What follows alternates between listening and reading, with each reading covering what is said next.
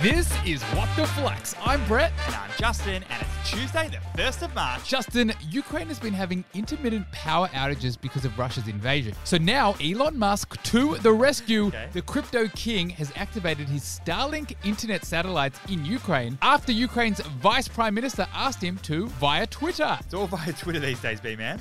Speaking of stars, though, the Aussie federal government is investing $65 million in the nation's space industry to eventually send an Aussie to space.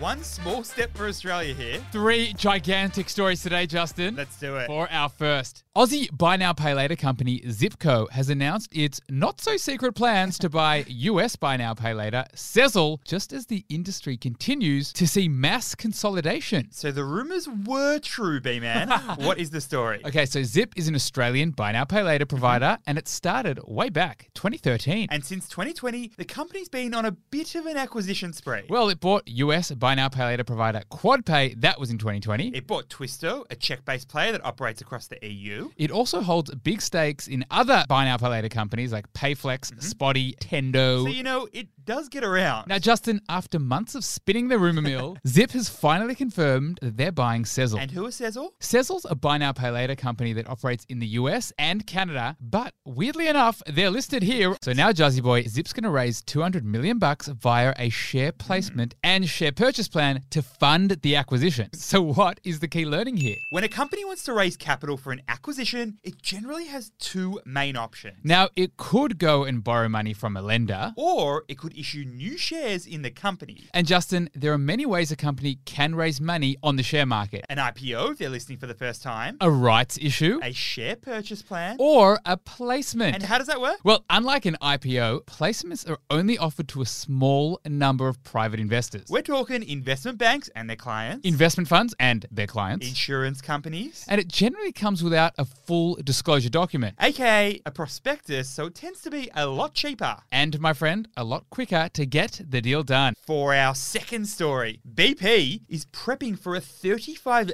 billion hit to its bottom line because it's planning to ditch a 20% stake in a Russian oil and gas company. Holy banana milkshakes, Justin. 35 billion. This is big, but, a necessary move from BP. So what is happening here? Okay, so BP is British Petroleum Company. They're a global oil and gas company headquartered in London. Now, founded back in 1909, would you believe? And they have around 19,000 service stations worldwide. And Brett, in Russia, BP owns a 19.75% stake in Rosneft. i.e. the world's largest publicly traded oil and gas company by hydrocarbon reserves and production. You Sounds like my knowledge? You're a pro.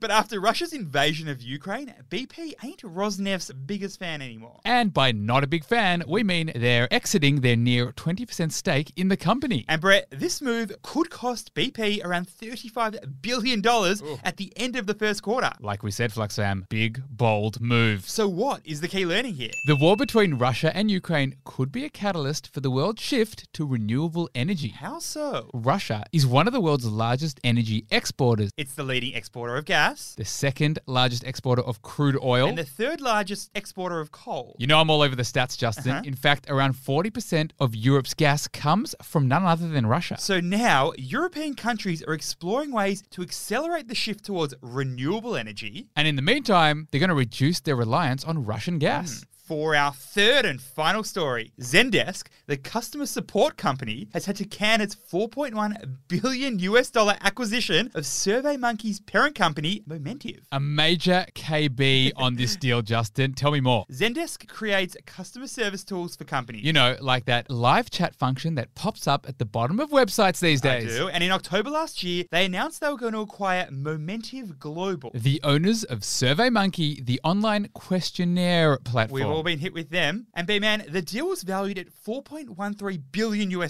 And it was meant to help Zendesk expand past customer service to customer data. But in the words of Ariana Grande, the shareholder said, thank you, next. Yep, the shareholders rejected the deal. And now Zendesk said it's going to try to develop products that expand the platform themselves. In other words, Zendesk is going to build instead of buying. So what's the key learning here? As tech companies mature, they often face the age-old question of whether to build or buy. Buy means acquiring another piece of technology outright. You know, swallowing up an up-and-comer that may be on a winning path. And build means developing the technology in-house from scratch. Now, as an example for you, Justin, Gmail is an example of a pure build. It was built internally, tested internally, and then released to the rest of the world. Whereas Nest Labs is an example of a pure buy for Google. They had no smart home division and they wanted one quick fast, so they snapped up Nest. Now, there's no right or wrong way to approach this decision for fast-growing companies. But Brett, clearly Zendesk's shareholders either didn't value SurveyMonkey as a company, Or, my friend, the price that Zendesk was going to pay. or the technology that SurveyMonkey was going to bring. Flux family, if you're enjoying the pod and you're enjoying being smarter than your boss these days, it's a nice feeling, I know. Don't forget to hit